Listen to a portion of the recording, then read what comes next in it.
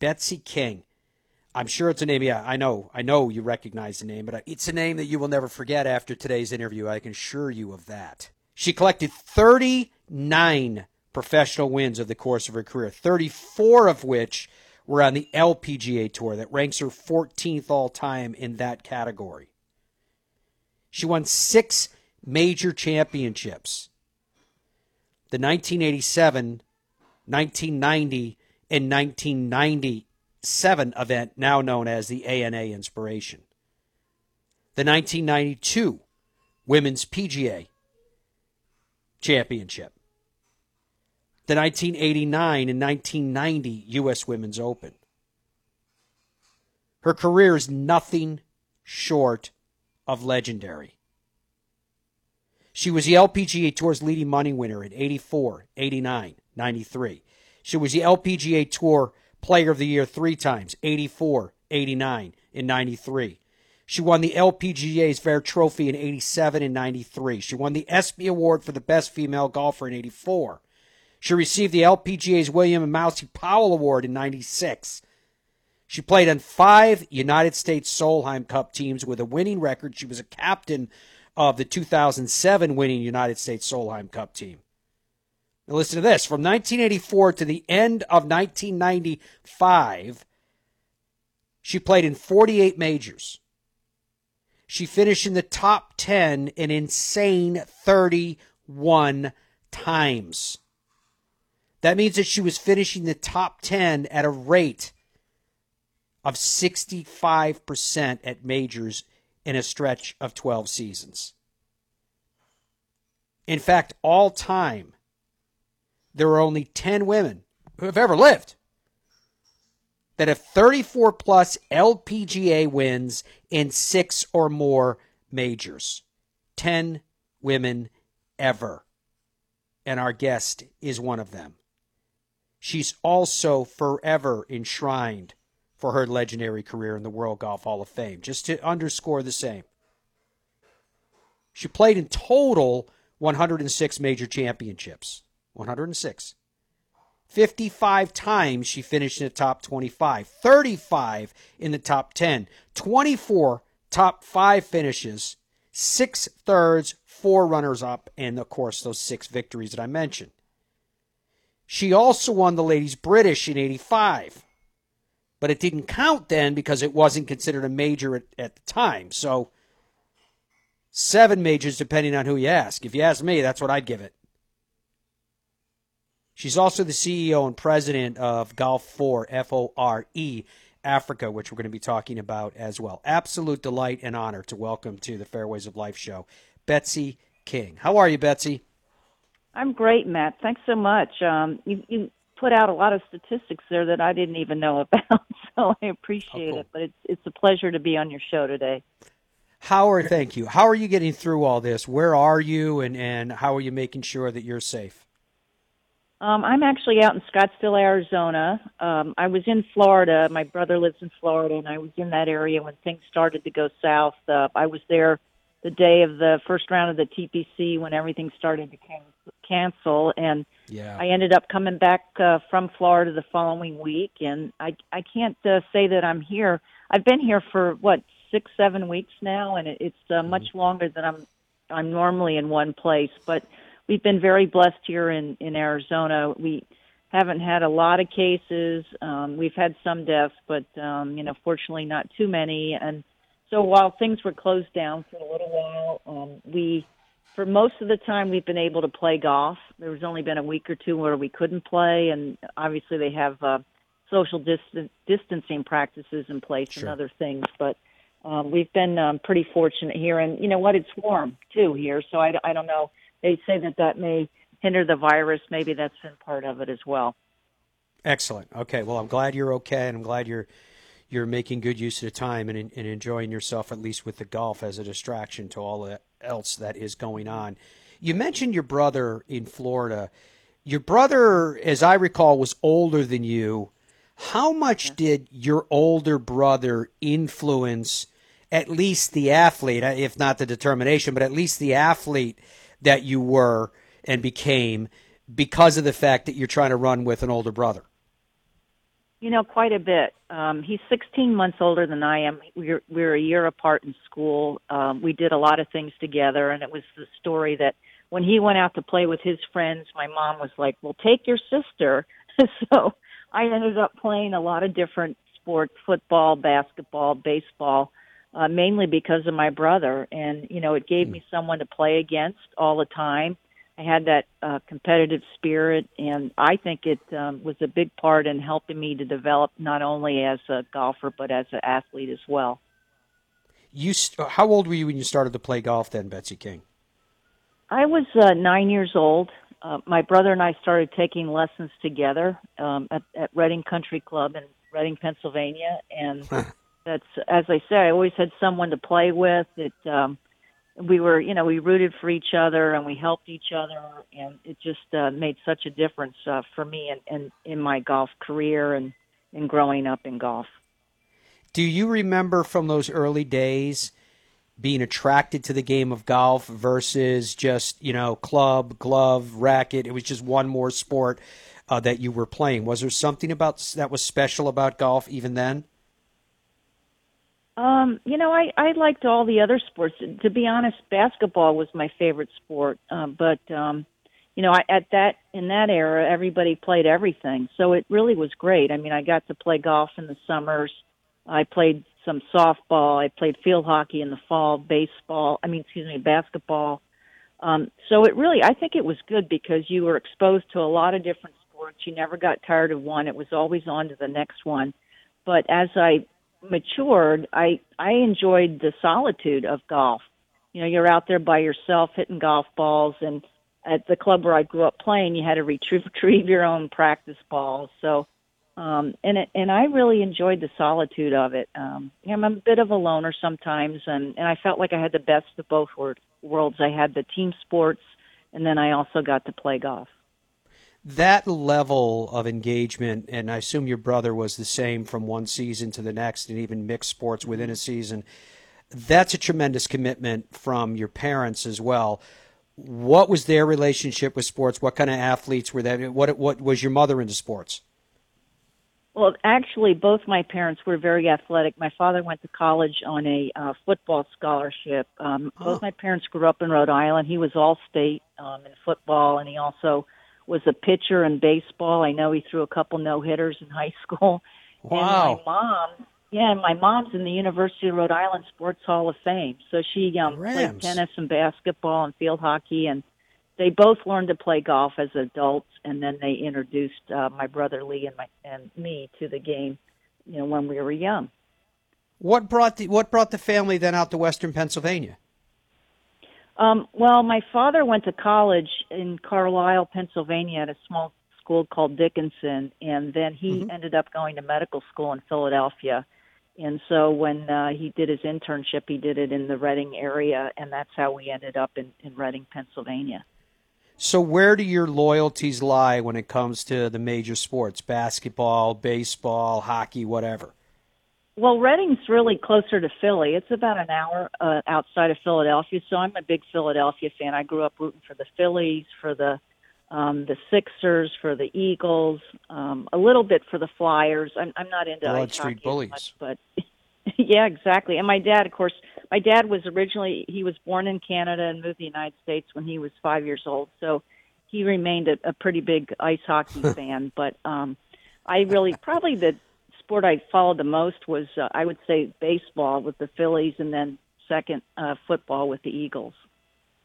When you and I have spoken in the past, Betsy King, you have expressed to me how important your faith is. I remember the quote that you gave me last time we chatted, a couple of years back now, as I recall, and you said, I needed to be the best that God created me to be. And I remember thinking after that, how do you know? How do you know when you've reached the threshold? You know what I'm saying? So when did faith become so central to you as a person and in judging what you do and how you do it? Well, it's interesting because I grew up going to church. My parents were both, grew up going to church as well. But I didn't really personalize my faith till I met the tour. I was on tour for about 2.5 years, and someone invited me to come to the Bible study that they had going on the LPGA tour. And I have to say, it was the ups and downs of the being on tour that really kind of made me question: is this all there is to life? And so I started going to the Bible study. I deepened my faith, and it really helped to put things into perspective for me.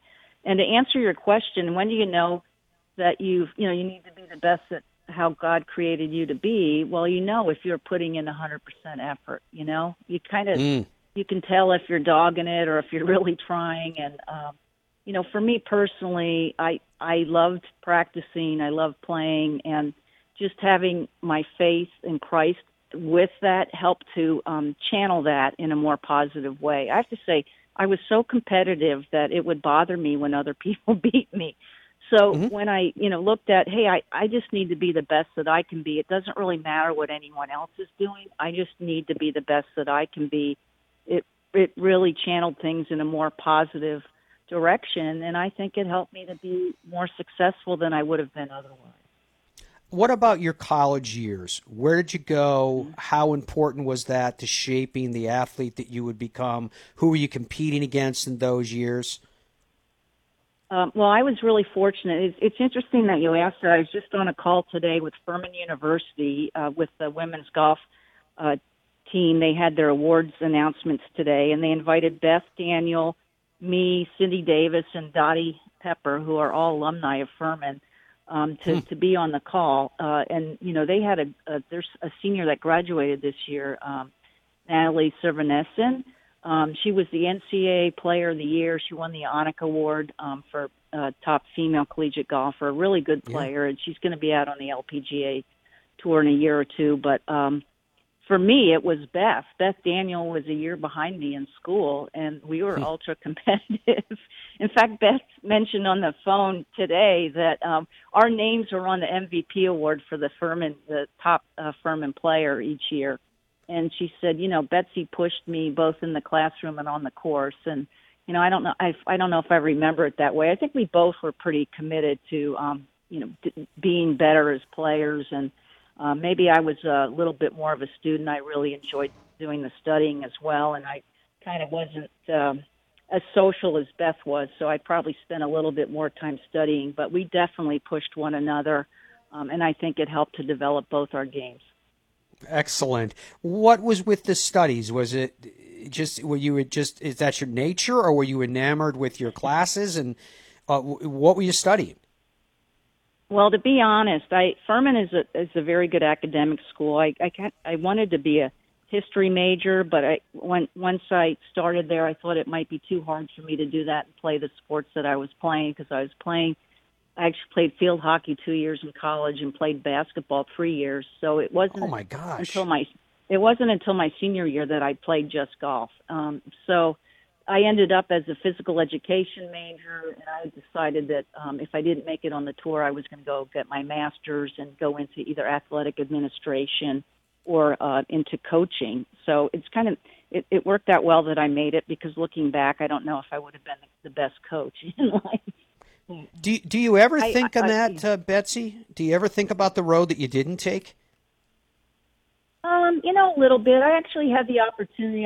A number of years ago, I helped a friend of mine coach basketball at a high school in the winter at a Christian school here at Scottsdale Christian here in school. So, and I befriended a number of college basketball coaches. I've been to about 4 Final Fours for the women in basketball. When it fit into my schedule, I went, and I was pretty good friends with Coach Kay Yao, who was at North Carolina State, and Jane Albright, who when I met her, she was at Northern Illinois and then was at Wisconsin for a few years and a couple other colleges. So I've watched quite a few women's college basketball games and enjoyed that. And I think if I had had the talent, I would have loved to pursue basketball. I mean, I played, but I'm 5'6" and I'm not fast, so that's not the best attributes to be successful in basketball. Well, you must have had a heck of a vision to be able to play at high a level that you did, even with that, not just that sport, but the others as well. I want to ask you about a couple of attributes of winners, if I may be so bold in the use of that cliche. But I want to ask you about the importance of perseverance. Mm-hmm. I think it's very important. I think that was probably one of my best attributes. I don't think I have the most talent, or maybe it was even in the top 5 in talent. But the two things I think I had was patience and perseverance. You just have to keep working at it. You don't become a champion or a star overnight. You need a good teacher to help you with mechanics, and then you just need to have that perseverance and patience to keep working on it, because it just doesn't come. It's interesting when I play with amateurs. Oftentimes they don't get to practice or play that much, and yet their expectations, they think that they're going to be able to play really well without having time to practice or play. And golf's not an easy sport. It's like anything else. You have to practice a lot and have a good attitude. And I think I was really blessed that I had both of those things, and it helped me to be successful. Perseverance, in my mind, is a willingness to fight through adversity. Determination is about commitment. It's about something that's inside of you that says, I am determined to overcome any obstacles and to reach my goals. How determined was Betsy King? Well, I always say I think I've had one of the most unusual careers ever. It took me 6.5 years to win my first event on the tour, and then I won 34 times, 34 official wins. So usually that doesn't happen. If you're going to win that many tournaments, usually it starts pretty soon after you get out there. But, I just started working with a pro named Ed Oldfield, and he changed some things in my swing, and I started hitting the ball better. And I think I had the tough mental attitude. I just needed the right direction. And once I had that, I kept getting better, each year. And so when you see that happening, that's encouraging. But it does take a lot of determination. I always felt that if I could, the more I practiced, the better I was going to be. And if you have that attitude and you do the right kind of practice, you are going to get better. I mean, when you look at the very best players, and I'm talking about Hall of Fame kind of people, they all were hard workers. I mean, you don't just fall into getting into the Hall of Fame. Whatever level of talent you have, they worked hard to develop that talent. And I think the other secret is that they're striving to be better wherever they are in their game, whether they're, winning not at all or winning 5 tournaments a year, they're still trying to get better. When you broke through in 1984 and won the Women's Kemper Open, and then, if I may as well, I'm going to throw it into the same chapter here, just a month more of 3 years later, when you won the Dinah Shore. Did those victories validate for Betsy King what you already knew about yourself, or did they reveal something new to you? I think when you look back on your career, there's certain milestones that stand out, and I would say for every player, probably the first win that they have on the tour. And because up until then, you don't know, hey, can I win? And I wasn't, to be honest, I wasn't really sure. I wanted to be the best that I could be, but maybe that meant that I wasn't going to win. But once I won, then you know at that point what it takes to win. And it does make it that much easier, I think, to get the second win. I mean, I won that first one in March in '84, and I won 2 more times that year and ended up number 1 on the money list, and just went on from there. So for me, I got over that hurdle of what does it take to win. To be honest, I was surprised that you could make as many mistakes as you can and still win a golf tournament. In my mind, I thought, I'm going to have to play perfect golf for 4 days to win, but nobody does that. At our level, even at the pro level, if you ask the pros after a round, how many shots did you really hit just like you wanted to? And they would probably pick 4 or 5 shots out of the whole round that I just really creamed that, or I really hit that just like I wanted to.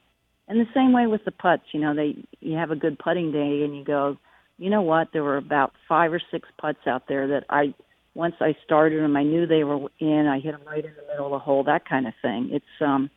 But golf's a game of misses. You play your misses, and the better your misses are, the better you're going to be as a player.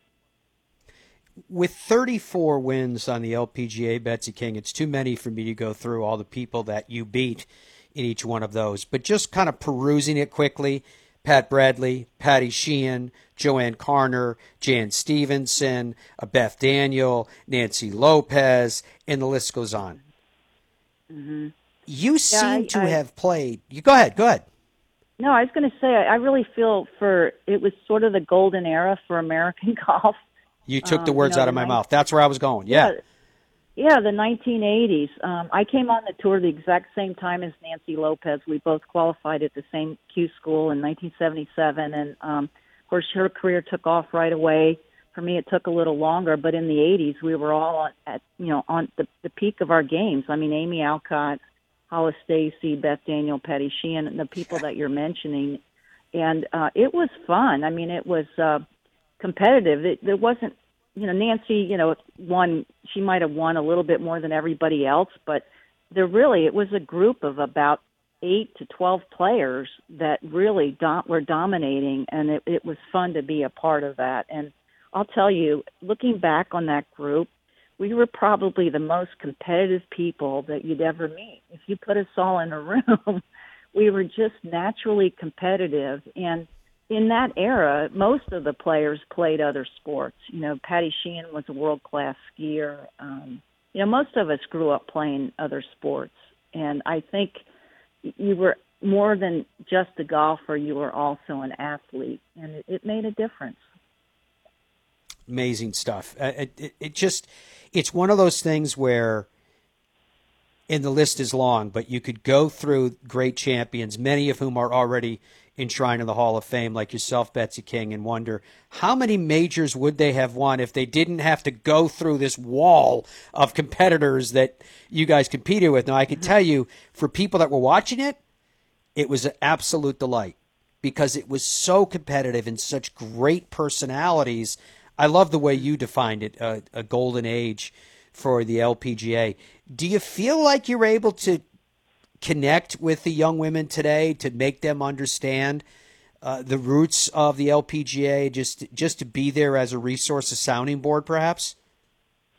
I still, because of my charity Golf for Africa, we do events to raise money, and we usually use LPGA players. So I end up at 4 or 5 LPGA tournaments a year, and I have to say the level of golf is phenomenal. I mean, everybody, it's different. They train differently. They start when they're very young. You have the use of video. Everybody has teachers and sports psychologists, et cetera, fitness coaches. Yeah.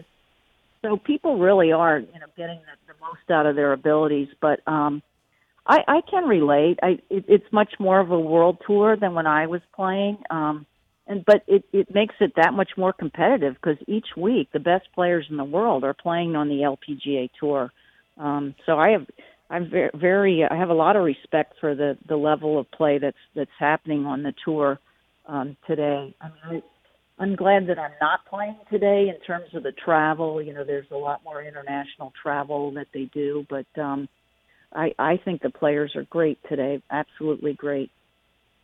Did you ever think during that stretch when you were struggling to break through the first 6.5 years, as you defined it, did you ever think that it just wasn't worth it? Did you think about maybe going back and pursuing that coaching degree or the master's degree or what have you? Mm-hmm. No, because I was doing well enough that I was making a living. I was able to get by and to be okay. I do remember thinking at one time, and this is probably the competitiveness in me, well, I'm just going to be the best non-winner there's ever been on tour. But fortunately, that all changed. I'm sure I questioned it. I mean, I would question it almost every year. In fact, I was talking to someone, a younger player the other day, who's playing on the Symetra Tour. And one of the things, a piece of advice that I had, actually it was when I was trying to decide whether or not to retire from the tour. And the sports psychologist said, you make that decision at the beginning of the year, and you say, okay, I'm going to come out, and then that's the only time you think about it, and you play the whole year, and then you reevaluate at the end of the year. And I thought that makes a lot of sense. You can't go in each week thinking, oh, if I play well this week, I'll continue. If I don't play well, I'm going to quit. And I would say that for someone at any age, if you're pursuing golf and you're in it for a few years and you're trying to decide whether or not to continue, to at least commit for the year, and then at the end of the year, evaluate it. And it takes a lot of pressure off of you. It keeps you more focused, and you just play each week. And by the end of the year, you make your decision at the end of the year, not midway through or after each week. Does that make sense, Matt? It's absolutely brilliant. And while I'm listening to you, I say this all the time, Betsy, that if you listen to Hall of Famers, if you listen to great champions, almost everything they say has pearls of wisdom within. At times, it's also just paved with gold like you just did. But that counsel, to me, what was striking me as you were saying it sounds like so much more than just golf. It seems like it would fit in a lot of stuff that you've said already tonight. Seems that it would fit in almost any field of endeavor or competition or path of life. I mean, it's just approaching. It takes pressure off and saying let's open our vision and make it broader instead of so narrow and so much anxiety and nerves associated. Right. I compare it to if you had a job, you wouldn't go, okay, if I have a bad week at the office this week, I'm quitting. If I have a good week, I'll continue. You would think beyond that. Yeah. You give yourself more time at a job before you would make a decision like that. And it's the same thing with the golf. You just have to give yourself more time and then do an evaluation. When is Betsy King the most happy? For these days, at this time in my life, probably when I'm with family, when I'm with my brother, and I have 2 nephews, and then secondly, when I'm working on my charity Golf for Africa. And as a lot of people know, a lot of people don't know, but we're raising money for clean water in Africa. And I've in December of last year, I did my 25th trip to Africa. Wow. And I just, it's gotten me to travel a lot more than I thought I would once I retired, but I've enjoyed every minute of it. It's challenging to raise funds, but it's once you've been over there in Africa and seen the level of poverty and what people have to face, particularly as women and girls, you come back and you have to do something about it. So we've done a number of things. I founded Golf for Africa with a friend in 2000, at the end of 2006, and we've raised I think about $12 million since then. And, this year obviously has been very challenging just with what's going on around the world. But I've been on a couple conference calls from Zambia, working with the World Vision staff in Zambia. World Vision is the agency that we partner with, but in Zambia, a country of about, I think, 17 million, they have 9 ICU beds in the whole country. Oh. So, we just have to pray that the coronavirus does not come to Africa because they will not be able to handle it. And there's a lot of people that have underlying conditions. We talk about that here, and we've seen what's happened when someone has that. And over there, because of HIV and AIDS, a lot of people's immune systems are compromised. There's a lot of cases of TB in Africa, which, we don't really have much tuberculosis here in the United States anymore, but over there it's still fairly prevalent. And, I look up online to see, what the case count is over there. But to be honest, they don't have the ability to give estimates. I don't think correct estimates on how many people even have the disease. But what we're working on is to bring clean water to rural villages. We fund hand pump wells that serve villages. On average, about 300 people benefit from a hand pump well, and then we're doing mechanized systems where we actually have running water and showers and Western-style toilets in health clinics and schools. And it's every time I go there, I come back with a desire to try to do more. People are very grateful, even though they don't have much money. I have to say, in December, Arthur Munoz went with us with her mom, Consuela, and she had funded a well. So we dedicated her well in a village, and she said to me, I expected to see poverty, but not like this.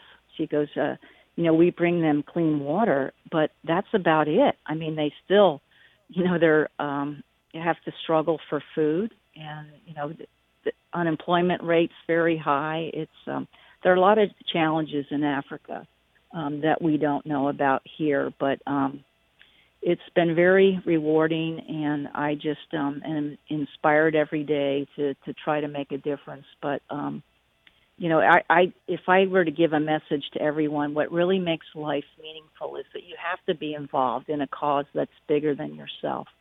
Whatever you do for yourself, is it for a job or individually in a hobby or sport, whatever, that's fine. But you have to be involved in something, a cause that's bigger than yourself, and that you're trying to make the world a better place in one way or another. It's Gulf4, F-O-R-E, Africa.org, O-R-G is the website, Gulf4Africa.org.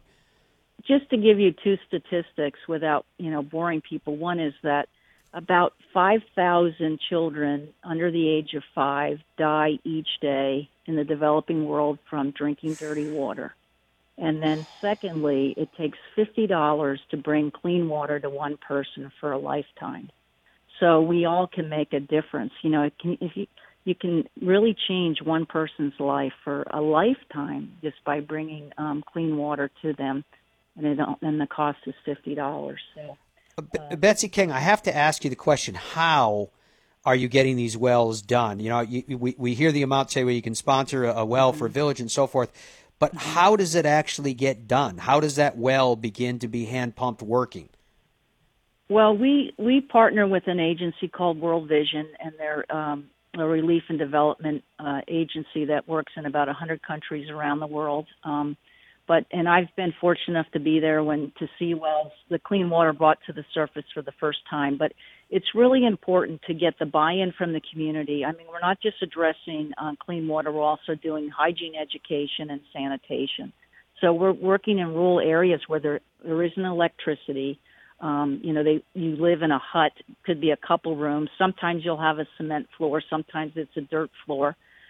So what often happens is that you train community workers who come into each household and say, this is what you need to do. You need to have a pit latrine. You need to have an area to dump your trash. You need to have a little hand washing station, a private area to bathe in. You have to build a little dish rack to get your dishes off the ground. And then they form water committees. The community collects a little money. They're trained in basic repairs of the well. And then once all those things happen, then they go around the country, World Vision, and like in Zambia last year, they drilled over 500 wells. They have 4 or 5 drill teams that go from village to village, and it can be anywhere from 75 to 500 feet deep that they have to go down to find the clean water.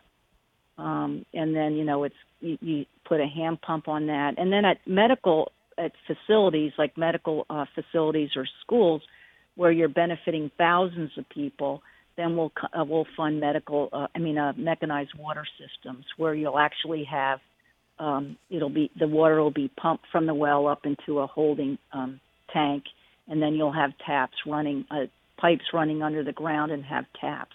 So it could be right outside a home. It'll be within the medical clinic, at the school, and then you can put in Western-style toilets as well when you have that kind of system. So I've learned a lot about how you do relief and development, and it's not easy, but the key is to have the buy-in of the community so that it's sustaining. So once you leave that area, the community now has the ability to continue to take care of those facilities. This is Betsy King that you are listening to. It's golf4africa.org, golf4, F-O-R-E, Africa.org, if you want to be a part of this as well. All that you have done, Betsy King, and the $12 million plus that you have raised, changing lives and saving lives in Africa. You said that when you come back with all that you've already accomplished, that you want to do more. Are you able to find quiet moments, moments of solitude, when you can appreciate what you have done, when you can sit back and be glad for this endeavor that is giving your life purpose? I'm very thankful that I have a purpose in my life. To be honest, this being at home as much as I have been, it's been challenging, and I am getting bored. Where before, I'm never in one place for 6 or 7 weeks. I would have done 2 or 3 trips in that time, and so it's been a little bit challenging that way. But I'm very thankful, to have this purpose. I feel fortunate just to be a small part of it. I'm more inspired by the people that I meet than by anything that I've done. Well, it's amazing what you have done, and so collectively, I'm sure you've heard it, but thank you on behalf of everyone that can look at this and say, Hall of Famer, with the career that you've had, with everything that you've accomplished, to continue to give back in spades in this case, because you are touching the lives of so many people. It's golf4africa.org, F-O-R-E, golf4africa.org. Now, what are you communicating with some of the young players right now? Are there other players that are on the docket that want to get involved? I know we've heard from a lot of them over the years that have done it, but how's that going?